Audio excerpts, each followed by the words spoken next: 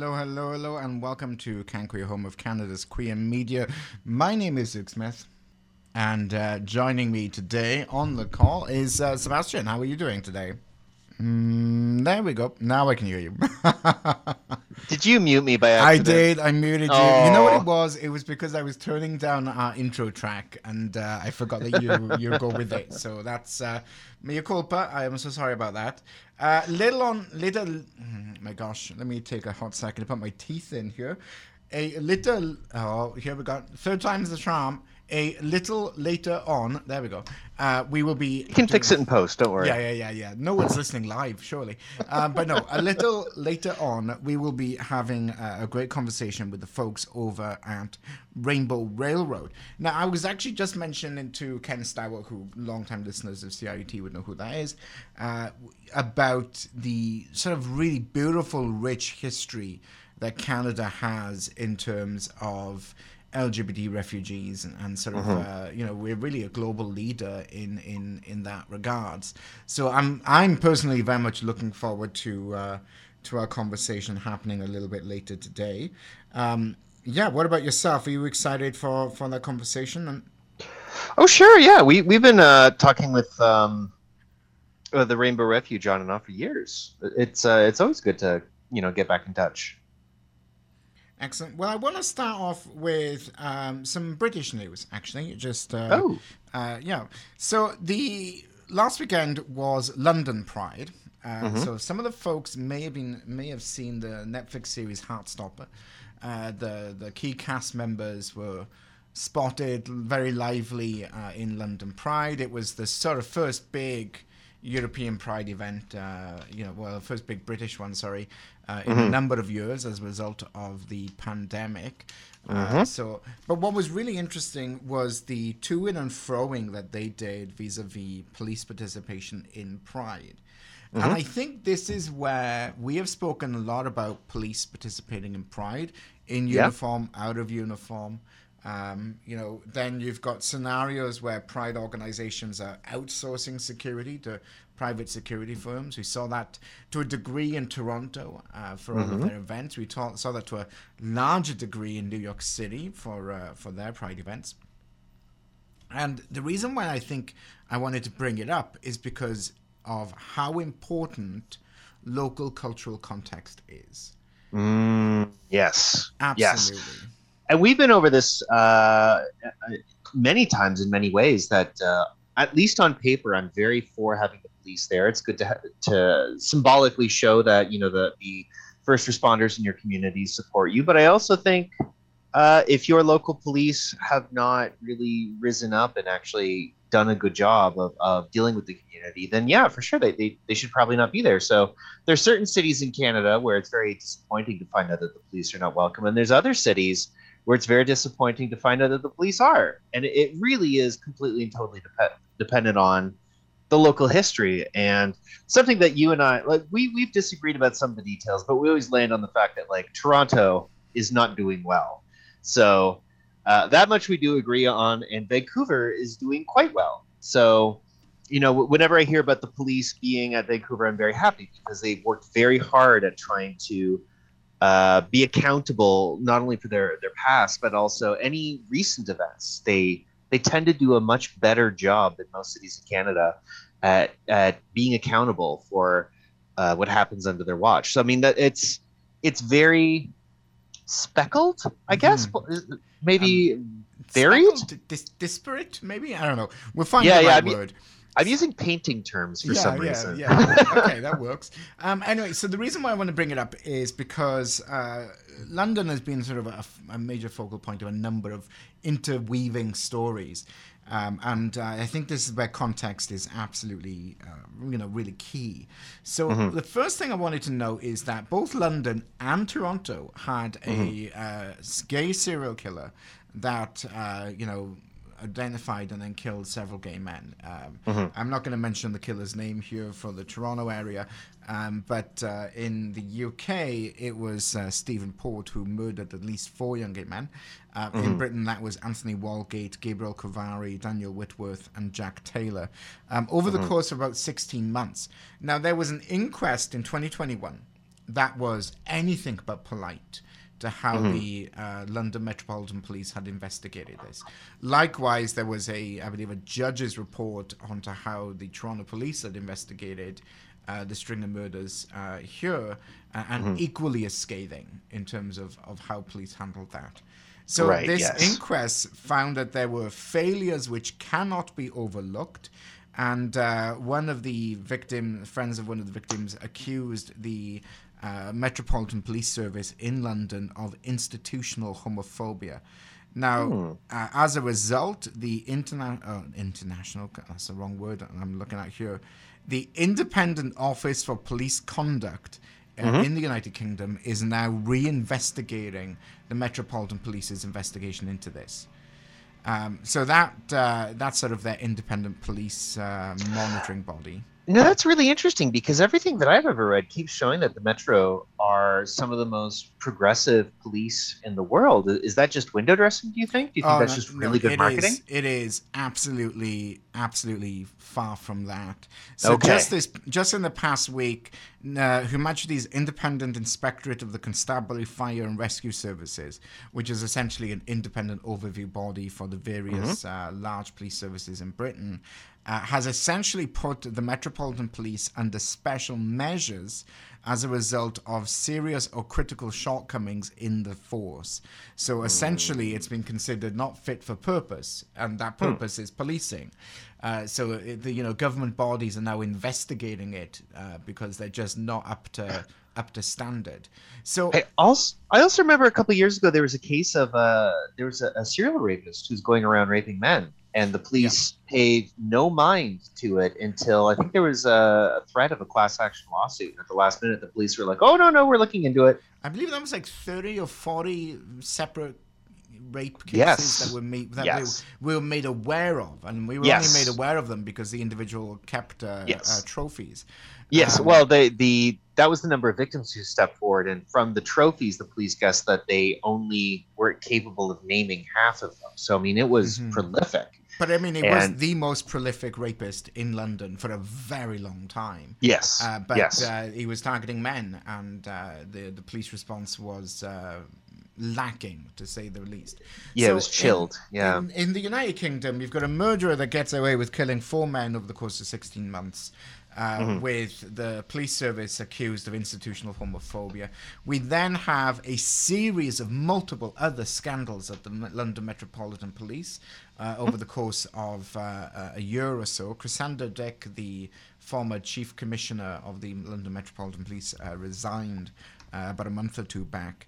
And now the independent government body has put special measures on the London Metropolitan Police as a result of that. Now, this is all very important context, because when you see Sadiq Khan, the mayor of London, saying, we can't take our rights for granted, that, working with institutions of authority is, something we need to work on.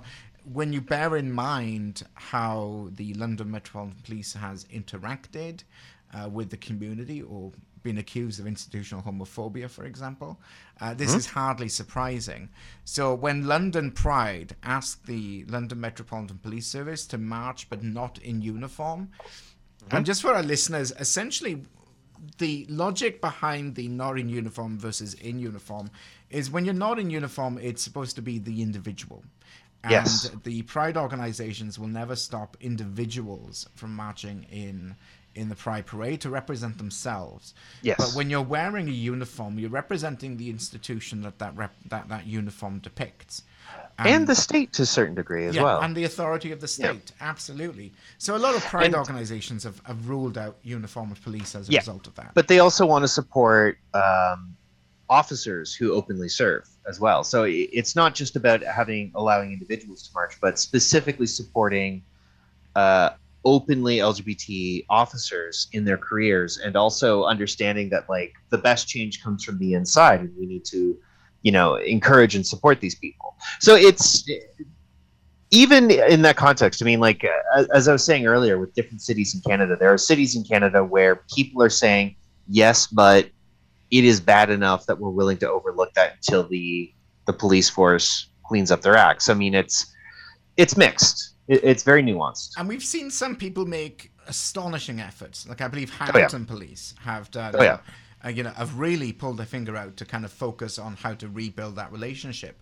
It is unfortunate that often these relationships become so frayed between the community and the institutions of policing that it hits these crisis points before people think about maybe the value of relationship building there. But I'm not in charge of policing, so I can.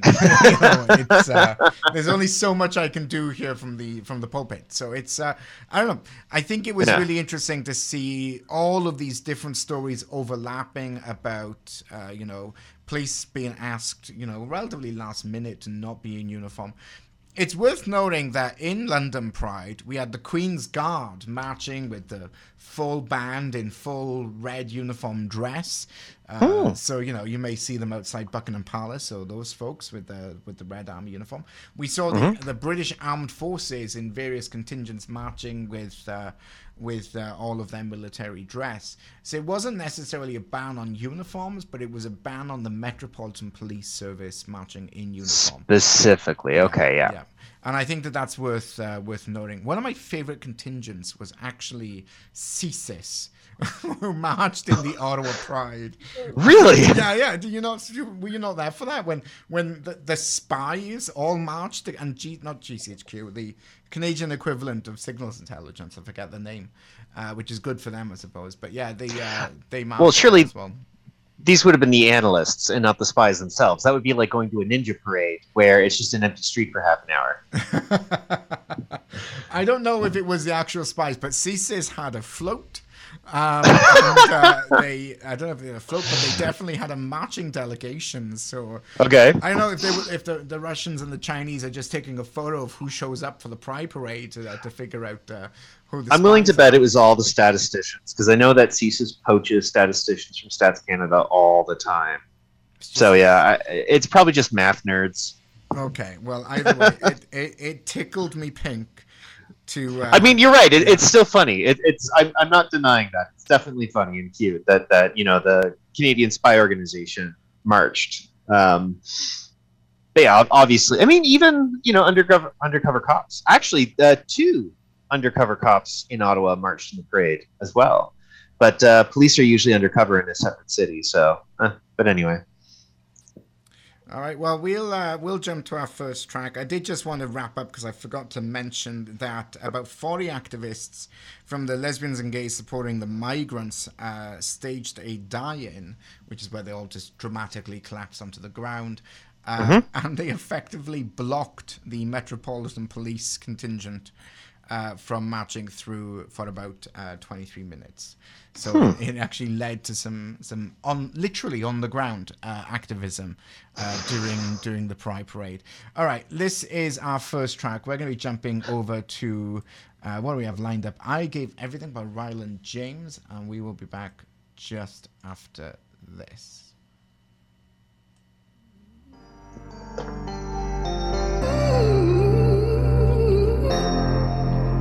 If I say what's on my mind, can I trust you to be honest with me? I must confess that I lose myself every time you kiss me. I know I go too far.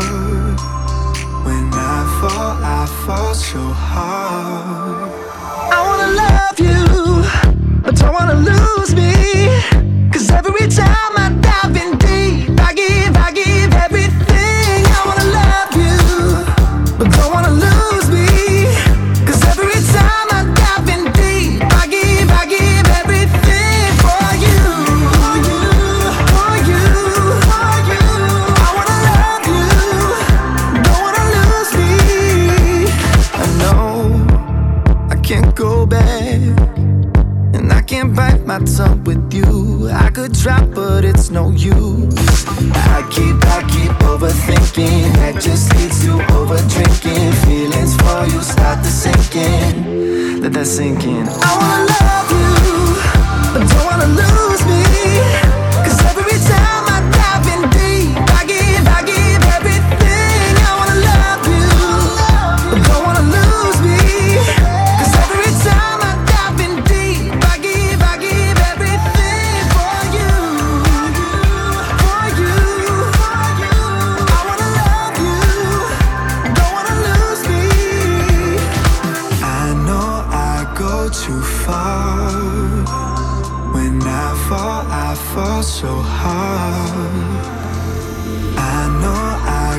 too far.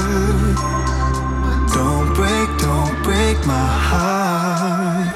I wanna love you, but don't wanna lose me. 'Cause every time I dive in deep, I give everything. I wanna love you, but don't wanna lose me. 'Cause every time I dive in deep, I give everything for you. For you. I wanna love you, don't wanna lose me.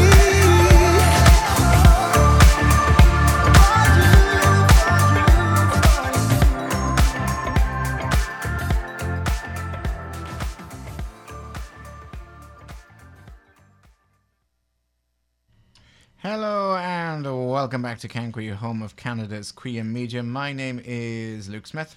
And I'm Sebastian. And I'm just seeing you were messaging me during the song break there about Yes. Subwoofer having released a new track. It was very tempting to drop a Subwoofer track into the mix here, but they're Norwegian. They're not Canadian, so that is just what it is.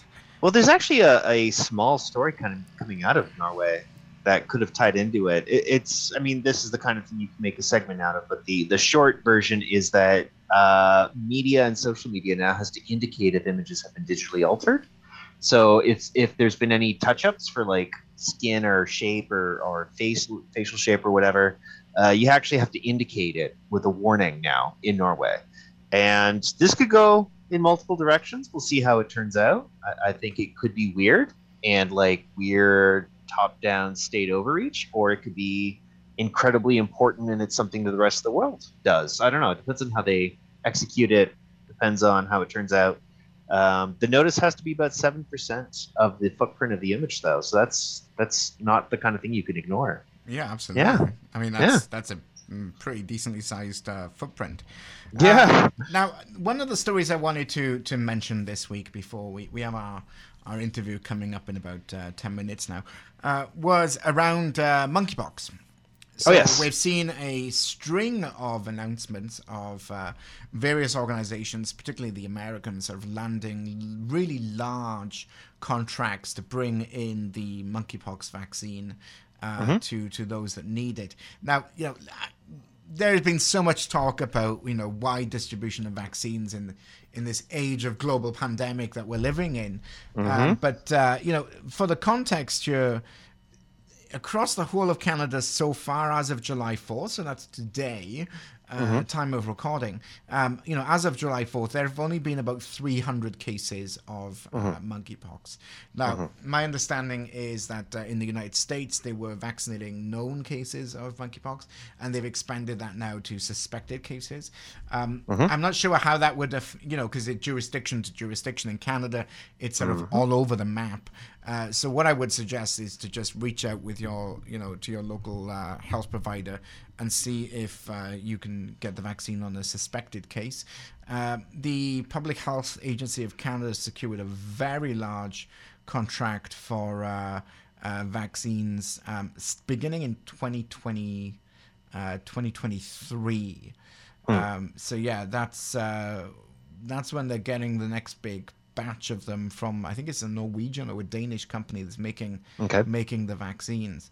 But where monkeypox is happening is really Quebec. And I say that because there's 300 cases reported up to today.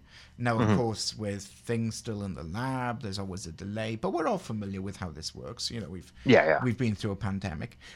So in Quebec, out of the 300 cases, 211 of them are happening in Quebec, and then about 77 of them in Ontario, 4 in British Columbia, and 8 in Alberta. So, I mean, if you're outside of those 4 provinces, still be careful with your health and so on.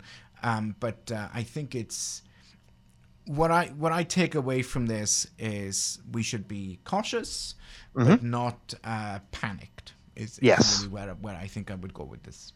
Yes.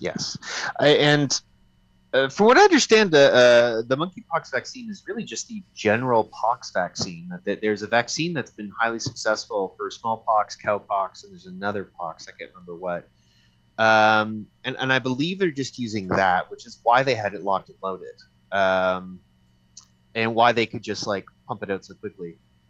And it's kind of interesting seeing the reaction to this, how quickly everything mobilized, and in this instance, at least, nobody was really suspicious of it because this is a vaccine with decades of success. It's just a matter of, because it is a more traditional style of vaccine and not the mRNA vaccine, it needs to be grown in a very specific way at a very specific speed, which means we can't deploy it quite as quickly. But the reaction of basically just, be careful with skin to skin contact.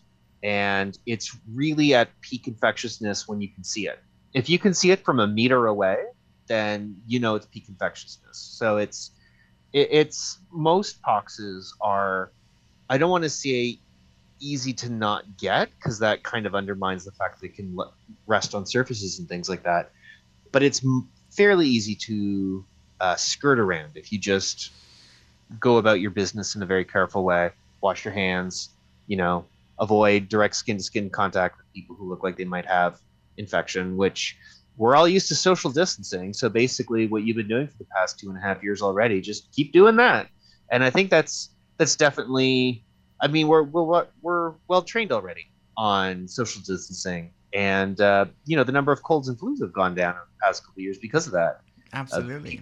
Not standing right up against someone's face anymore. Yeah, breathing on people has fallen out of fashion recently. I think that. Yeah. I bet the chewing gum industry is kicking itself as a result of that. But so you're absolutely right. Public Health Canada had already approved Imvamune, Imvamune, Imvamune. Okay, yeah. Okay. It's like the branded vaccine for for the pox, which they're using for monkeypox. Now, the Minister of Public Health has assured the media and the the provinces that there is sufficient supply, and they've also secured a large dose of not a large dose, a large supply volume. Yeah. Of additional supply. So I mean, it's pretty pretty great news to see that this is being taken seriously. We know that a lot of the provinces have been trying to be more proactive, reaching communities that are infected by monkeypox at a higher disproportionate rate. In particular, men that are having sex with men in these communities, but it absolutely is not exclusive to that community. But yeah, I was honestly holding my breath because I was kind of expecting a bit of a bump in those numbers. From Toronto Pride, literally thousands and thousands of people, with how do I say this, skin to skin contact. Yes. And I don't know, I was just expecting higher numbers than that. Not in an excited anticipatory way, of course. In a realism kind of way. What will be really interesting to see is what happens in Quebec following Montreal Pride, which I believe is in August. With the much higher rate of incidence in Quebec, this could be something. Yeah. So if you're going into Montreal to celebrate Pride, obviously just continue to do so, but do so in a way that is safe. So social distancing, avoid skin-to-skin contact, all of these fun things. So I have been watching The Umbrella Academy recently. Okay. And the lead writer for The Umbrella Academy kind of revealed in some recent media reporting that when Elliot Page came out as trans and sort of transitioned, that the lead writer essentially just rewrote The Umbrella Academy so that it makes sense and was empowering and, has kind of unfolded. I don't know, it's been really interesting to see that transition happen through the program. No spoilers there. I'm only a couple of episodes in. But this ties to another story that I saw, and that is that the University of I'm not sure if he's still at the University of Toronto, but the Professor Jordan Peterson, who has controversial opinions, has been removed from Twitter for dead naming Elliot Page on multiple occasions. Now, Yes. dead naming is essentially when folks are transitioning, they have the name that was given to them, but then they usually move to a name that better reflects who they are. Same thing happens when people, marry. That's another time that happens, when people change their names. And honestly, I don't know. I mean, being removed from Twitter, I think, is because it's a bit of a dick move. Pardon my turn of phrase here. But if somebody tells you their name, for you to then choose to give them a totally different name, that's not a nice, polite thing to do. Well, I mean, this is why I think, what do they call it? Not phantom blocking, something like that.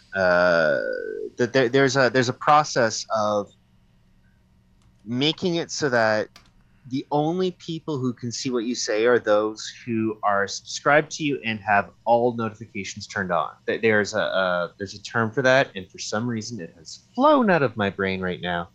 And basically what it does is it says people who don't know you personally and people who are not immediately in your circle can no longer see you. And I think that is sort of like the one solution that I'm all for. Basically, the end result is the same. That people who don't want to see you don't see you anymore. The only reason why I don't like completely alienating people from the platform is it's that old story about what happens when you cancel somebody. How do you bring them back? How do they apologize? How do they find accountability? How do they if they do change, what is the road to forgiveness? Well, I wasn't able to dig up the actual tweet because Twitter took it down. Oh yeah. But according to reporting on it, the tweet by Peterson included, essentially insinuating that Elliot Page's surgery had been conducted by a criminal physician. And it was sort of very much a very critical, in a not very pleasant way, response to just a promo article about the Umbrella Academy. Twitter then took action, noting that you may not promote violence against or threaten or harass other people on the basis of race, ethnicity, national origin, sexual orientation, gender identity, religious affiliation, age, disability, or serious disease, I think. So all of these things, all told, I don't know. I think because we talk about, trans identity relatively frequently, and the thing that I always, land back on is why be so confrontational and unpleasant as to just not use a name that someone has provided you? I mean, it just, from a would-be Canadian perspective, that seems like the most Canadian way of going about it and just being a bit more nice. But there we go, c'est la vie. All right, we are just being joined now by Dane from Rainbow Railroad. Thank you so much for joining us. We were just talking about Elliot Page and James Peterson, so always a lively conversation when they are involved. Now, we had mentioned at the top of the show the idea of our conversation today, which is a petition that Rainbow Railroad wants folks to sign and make available to the Canadian government. But before we talk about the petition, do you want to quickly introduce who the Rainbow Railroad are? We're massive fans of your work and have been for years, but many of our listeners probably don't know who you are, and then maybe a little bit about your petition and why it's important. Absolutely, I'd be delighted to. And thank you both for having me. Really, really happy to be here. So Rainbow Railroad is a nonprofit organization. We're based in Toronto and New York City, and our mission is simple. It can be summed up in a sentence. We help LGBTQI plus people from all around the world escape state-enabled violence and persecution. So in far too many countries, in 70 countries around the world, being a member of the LGBTQI plus community is against the law. In other countries over and above those, people face socio-cultural persecution or persecution from within their families simply for being who they are, for expressing their gender identity authentically, or for loving who they love, quite simply put. And Rainbow Railroad's mission is to, in those situations, is to intervene. So when people are experiencing unsafe situations, we provide them direct assistance, we provide them with information, counseling, support, community. And when it's all of those things become untenable and those solutions aren't enough, we help evacuate them to safety. And so you introduced our petition to the Canadian government, which you can learn more about by visiting safewayout.ca. So Rainbow Railroad, since August of last year, has been involved in the situation in Afghanistan. LGBTQI plus people at the hands of the Taliban are seriously unsafe. I think that probably goes without saying. Women, children, journalists, queer folks, all these people are not safe in Afghanistan right now. And Rainbow Railroad has been involved in a pan-organizational response to help get people out of that situation and to safety. We've got 300 people right now who are sitting in Afghanistan who we have verified, vetted. They are ready and able to travel right now, right this second. And we are urging the Canadian government to take them. That is what the petition is about. What would be the level of commitment for the government, other than like accepting them as refugees? Is there any kind of like requirement for us to, I mean, obviously it's a little bit more complicated than this, but to sum it up, go fetch them. Is there any requirement for that? Or is it really just a matter of there are already existing methods for them to sort of come out, and we are really just saying, please accept them when they get here? Yeah, I mean, I could go into the wonky mechanisms that exist for the Canadian government to take these people, but essentially it boils down to the Canadian government made a commitment to accept 40,000 refugees from Afghanistan in the withdrawal. 20,000 of those people went to, or slots, went to people who assisted with our operations in Afghanistan and their relations. 20,000 were what's called the humanitarian pathway, which are people who are coming to Canada because they're vulnerable people. Canada has said that they've maxed out those 20,000 slots. So they've accepted 20,000 people through that humanitarian pathway. LGBTQI plus people were named within that pathway. And specifically referencing, kind of with a wink and a nudge, Rainbow Railroad's work, which we really appreciate. But what Rainbow Railroad needed from the government was a direct referral pathway, which is the ability to refer individuals straight to the minister to have them accepted as what are called government-assisted refugees. So that's refugees who are coming in under the government's protection and the government's authority to get them to safety. So far, Rainbow Railroad's been able to bring over 200 LGBTQI plus people into Canada through some convoluted and complex mechanisms. But to wink and nudge at Rainbow Railroad being available to help without giving us a direct referring pathway into the Canadian government has made our work extremely challenging. Over 5,000, since August 15th, 2021 alone, over 5,000 Afghans have reached out to Rainbow Railroad for help. That's an overwhelming number. That's more people than reached out to us in all of 2020 from all around the world in every country combined. It's a huge, earth-shattering number of people, and we haven't, unfortunately, received the support from the government that we would have really appreciated to be able to move those people to ultimate safety in a place like Canada.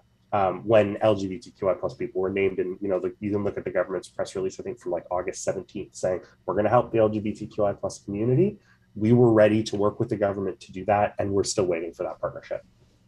So, I mean, I think it's worth noting that I think one of the first times we first became aware of Rainbow Railroad was around the purge in Chechnya, and sort of the truly exemplary work of Rainbow Railroad, working with several organizations in Russia. Many have since been shut down by the Russian government, but working with Russian organizations to help folks flee this purge in Chechnya. Now, what makes me think about that is, what we heard reported in Chechnya was that people who were suspected of being homosexuals would be rounded up, beaten, forced to name names, and then they would then work their way down their list. But what we're hearing about what's happening in Afghanistan seems to be at an even, if possible, grander scale. There was reports to the CBC that the Taliban are going door to door looking for interpreters, journalists, and LGBTQ people. that the Taliban have significant presences at checkpoints, going through people's cell phones and other material to identify anything that could possibly insinuate homosexuality. So it's that kind of population-wide, crackdown that seems to be happening in Afghanistan compared to Chechnya, which was the other, one of the more recent, occasions. Do you think that this sort of carte blanche approach by the Taliban against homosexuals in Afghanistan is what's driving that massive 5,000 number, the scale of their operation against LGBT folks? I think it's a number of things. First of all, what you are reporting right now, what you have said, all of those things are things that we are hearing from the individuals reaching out for assistance for Rainbow Railroad. I'll tell you a very brief story. We had an individual who's now living safely in the United Kingdom who reported that a Taliban agent checked his phone at a checkpoint and saw something suspicious on his phone. Nothing, extremely incriminating, but saw something that agent determined was suspicious. And later on that evening, 4 Taliban officers kicked down his door, beat him, and burned his passport, just on suspicion that he could be a member of the LGBTQI plus community. Extremely troubling. And that's one instance. There are 4,999 more just like that. And so I absolutely think that the level of persecution being faced by the LGBTQI plus community in Afghanistan has resulted in many of these people reaching out to organizations like Rainbow Railroad, but also other organizations all around the world, desperate for assistance, really, truly in need of assistance. And the other part I think that's driving these requests is that governments have signaled, the UK has done so, US has done so, Canada has done so, saying we are going to help the LGBTQI plus community. And the reason why our petition, and you can visit safewayout.ca to learn more, the reason why our petition is so important is because what we're asking is not something that the government hasn't already promised. We are actually asking people to join us in holding the government accountable to the promise it made to help the LGBTQI plus community, because it clearly, if there are still thousands of people in the queue, the need is still present. And I would purport that as a global North country, as a country that is regarded as a safe haven for LGBTQI plus persons, that put LGBTQI plus in its press release in August 2021, saying we're going to help the queer community, I would argue that we can do better than what we have done so far. We are not asking for the moon. We're saying we've got 300 people ready to go. And in fact, the Special Committee on Afghanistan, which just concluded, it met over the course of the early part of the spring and into the early summer, actually listed those specific 300 people. I think it's the 36th recommendation of that report is help those 300 plus LGBTQI plus Afghans who are ready and waiting for travel. It's in the report to the government, and we're still waiting for the government to take some action there. I wonder. Sorry, go ahead, sir. I was just going to say, it comes off as a little bit cynical then. This is something we've seen for a few other issues. Sometimes it seems that way, and then later on there's follow-up reports that say, no, it was just poorly phrased in the first place. But it does seem to be that helping the LGBT community, both nationally and internationally, is almost like a chess piece on their marketing board. Like, they say they're going to do stuff in order to seem a certain way, and then when it actually comes down to it, they either do a very poor job of it, fob it off onto somebody else, or just do nothing. Yeah, I would say, look, in response to that, what I think I can say is that the government made a targeted effort to help LGBTQI plus people. Yeah. But what Rainbow Railroad does 365 days a year with thousands of people is support the queer community. That is our expertise. We are the only organization that does our work in the way that we do it in the entire world. And so what we're telling the Canadian government is we are ready to work with you. This is an easy win. We are ready to work with you to help you in your mission to help LGBTQI plus people most effectively, because we have 15 years of practice doing it. And we are experts. And so that's what we're offering. And that's what we're asking people to join us in requesting, is allow us the opportunity to use our expertise to help the government in its mission to help LGBTQI plus people. We are experts. We don't necessarily expect the government to be, but what the government can do is use civil society organizations like Rainbow Railroad, or for other vulnerable populations like Journalists for Human Rights and other really fantastic organizations that have specific expertise in dealing with a targeted population. Give those organizations the power to refer. That doesn't exist. The Canadian government's only referring partner is the UNHCR, which also doesn't have specific expertise in dealing with sub communities who are particularly vulnerable, like the LGBTQI plus community. Although they do try, they really do try. It's all we do, whereas that's just one very small subpopulation of what they do. So what, I think it's worth remembering that Canada is truly exemplary on the global stage when it comes to working with LGBT refugees. I mean, we are, if not the largest net importer, I don't think importer is the right word, the largest net recipient of LGBT refugees, if not, must be top 5. And I think where I'm sort of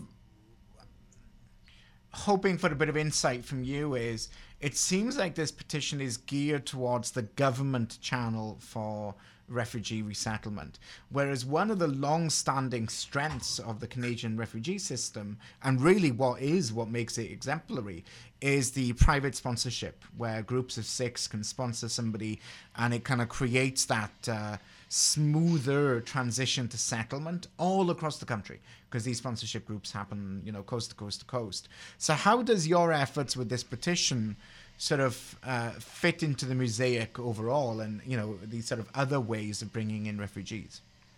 Yeah, that's a really insightful question, actually. And you're right, because the US currently, the Bureau for the Population of Refugees and Migrants just released notice that they are actually working on scaling a private sponsorship program in the States. It is based on Canada's. So we do a really good job. We are the best in the world, I think, pretty proudly when it comes to private sponsorship programs. The Rainbow Refugee Assistance Program, which was just made permanent, but was actually put in place, I think, in 2011 by the Harper government, made permanent, I think, in 2018 under Trudeau, is a private sponsorship program that specifically focuses on targeting LGBTQI plus refugees. One of the reasons that program can't really apply in this situation is, first of all, Rainbow Railroad has about 18 private sponsorship applicants that are in backlog, some of whom from 2019 are still awaiting, 2019 and certainly from 2020, who are still awaiting resettlement under the private sponsorship program. Again, we've got the teams in place, we've got the funds in place, and it's just there's such a significant processing backlog that every organization is experiencing significant delays.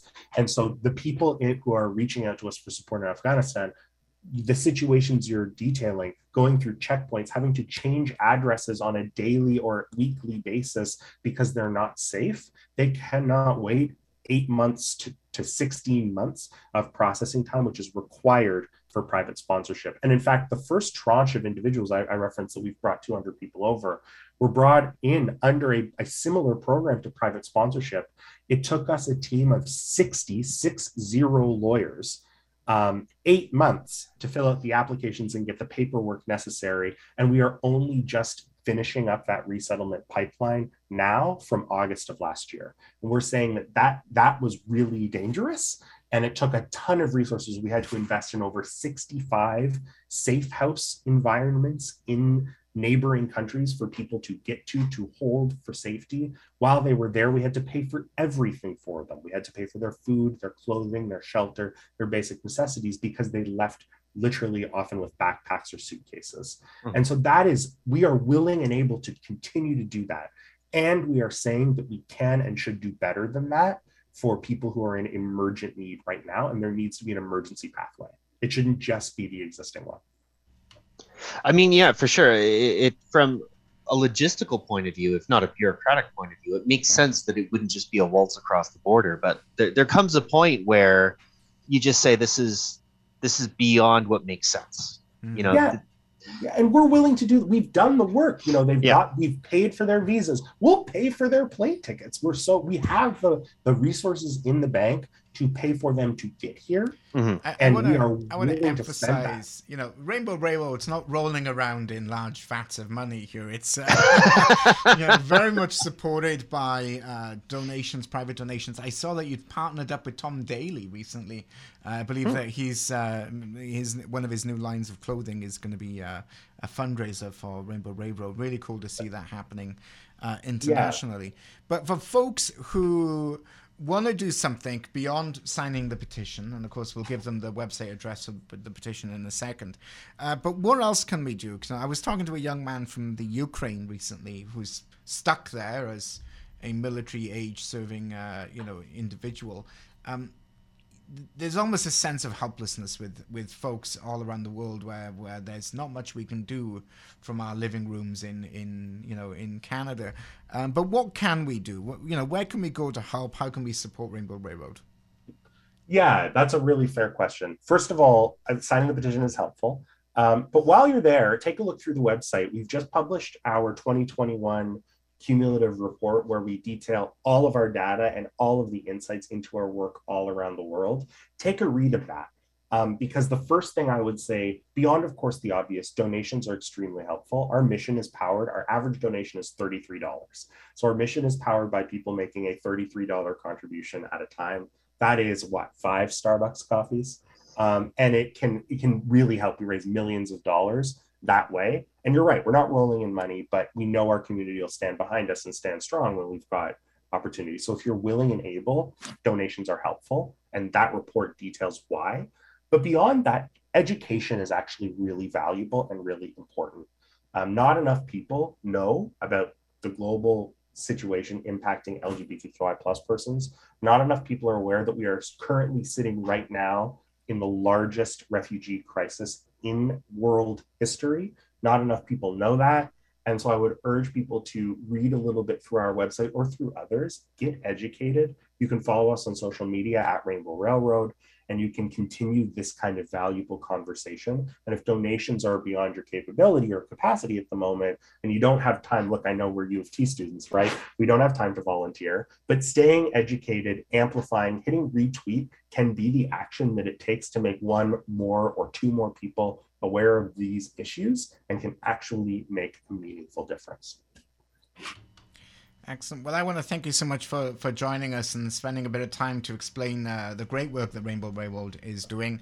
Like I said, me and Sebastian have been big fans for many years in terms of the fantastic work that you folks have been doing.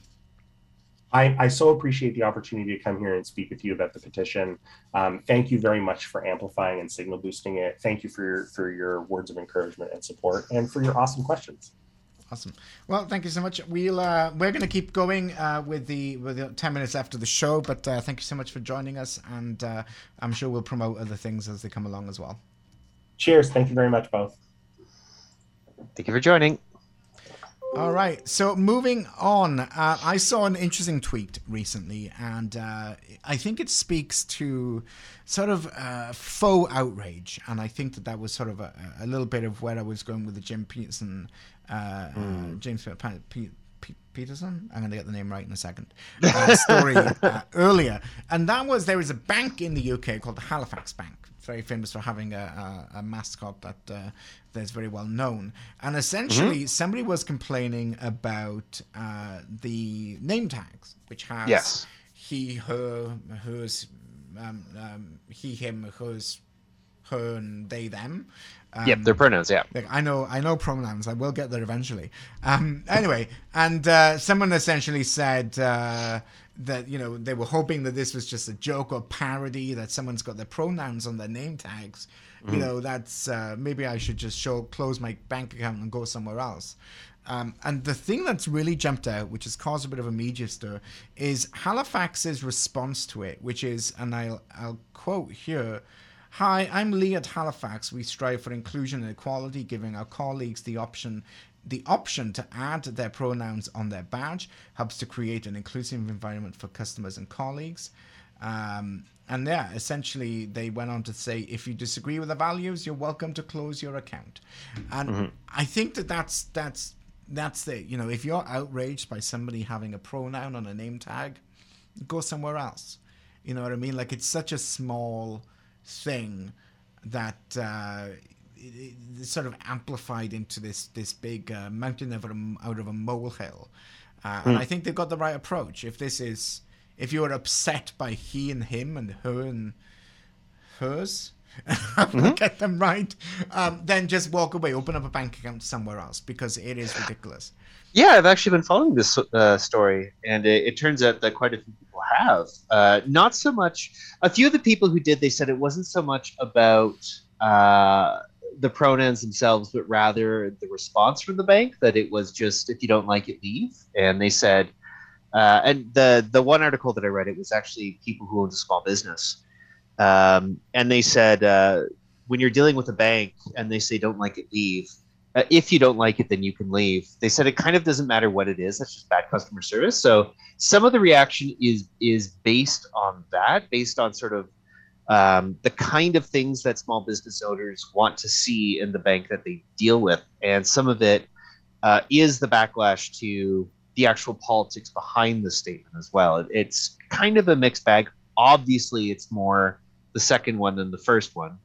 But it has been kind of a strange and interesting fallout. And there's been another bank, I can't remember which one, but there was another bank who said, if you pull your money out of Halifax, don't think that we're not going to say the same thing to you, or something to that tune.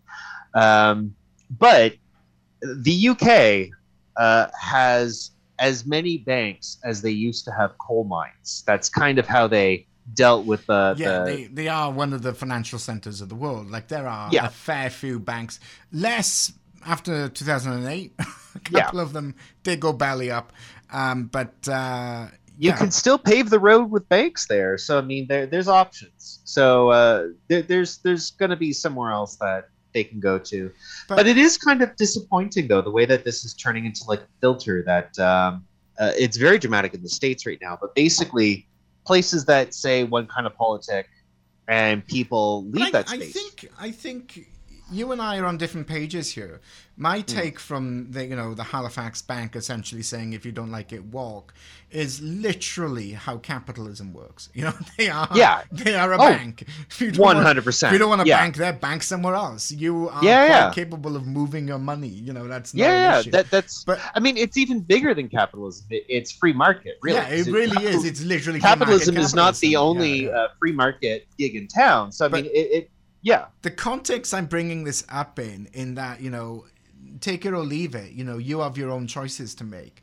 And the reason I bring that up is because there was a More in Common survey of about 5,000 people. And the goal of this survey is to, ask controversial questions, get an understanding of where people are sitting. And one of the things that this survey found is that most people's instinct when it comes to trans people in Britain is meh, live, live. Not really, okay, whatever, that works for me if it works for you. I don't know, kind of undecided, really. I don't hold a strong opinion on it. And only about 30% of the population surveyed had any kind of disagreement with their positions on trans folks being, trans men being men and trans women being women. But the reason I bring this up is that a lot of the media reporting seems to be pitting these two sides against each other. And in fact, the vast majority of people are just meh. Like, if you do you do you is the overwhelming vibe out there. There's not as controversial as we think. I really wish when they did these surveys that they would explode it out a little bit more and ask a few more questions. Because things like, do you think that someone should lose their job, lose their housing, lose healthcare because they're trans? I think you'll find that even a lot of conservatives are like, no, that's not right.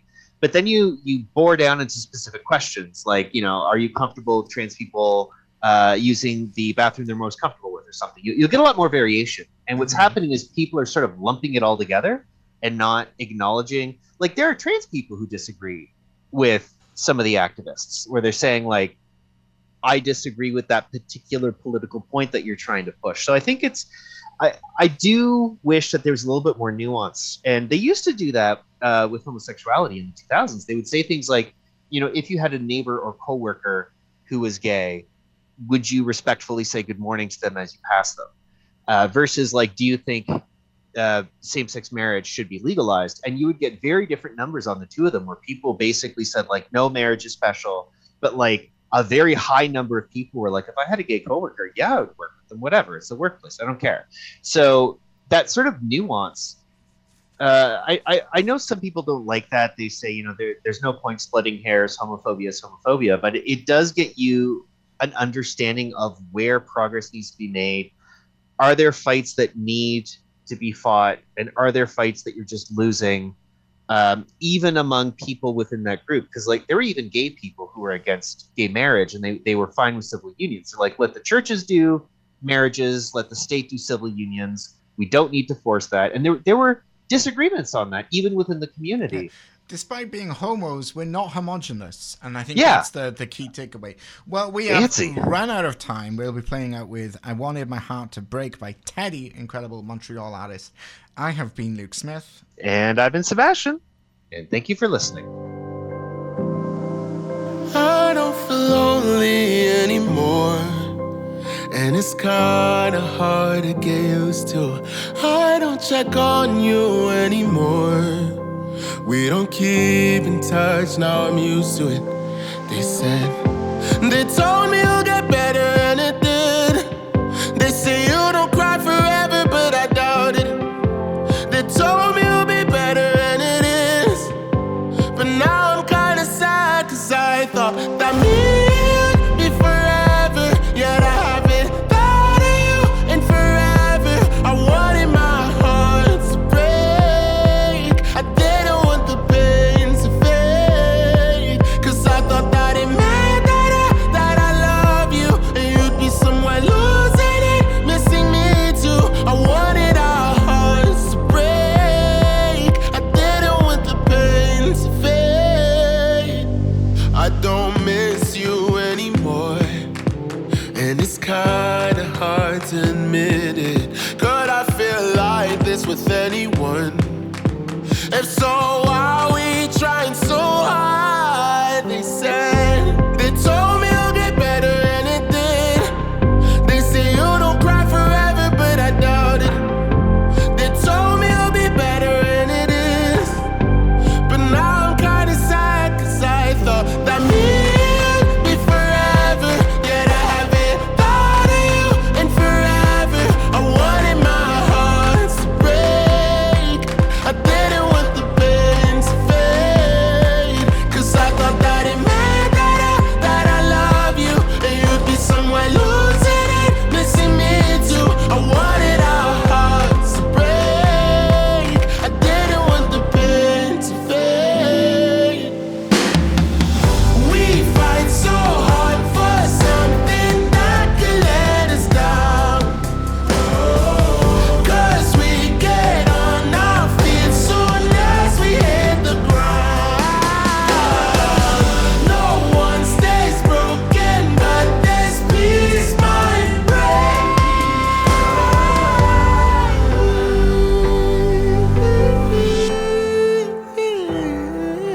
Cause I thought me and you'd be forever, yet I haven't thought of you in forever. I wanted my heart to break.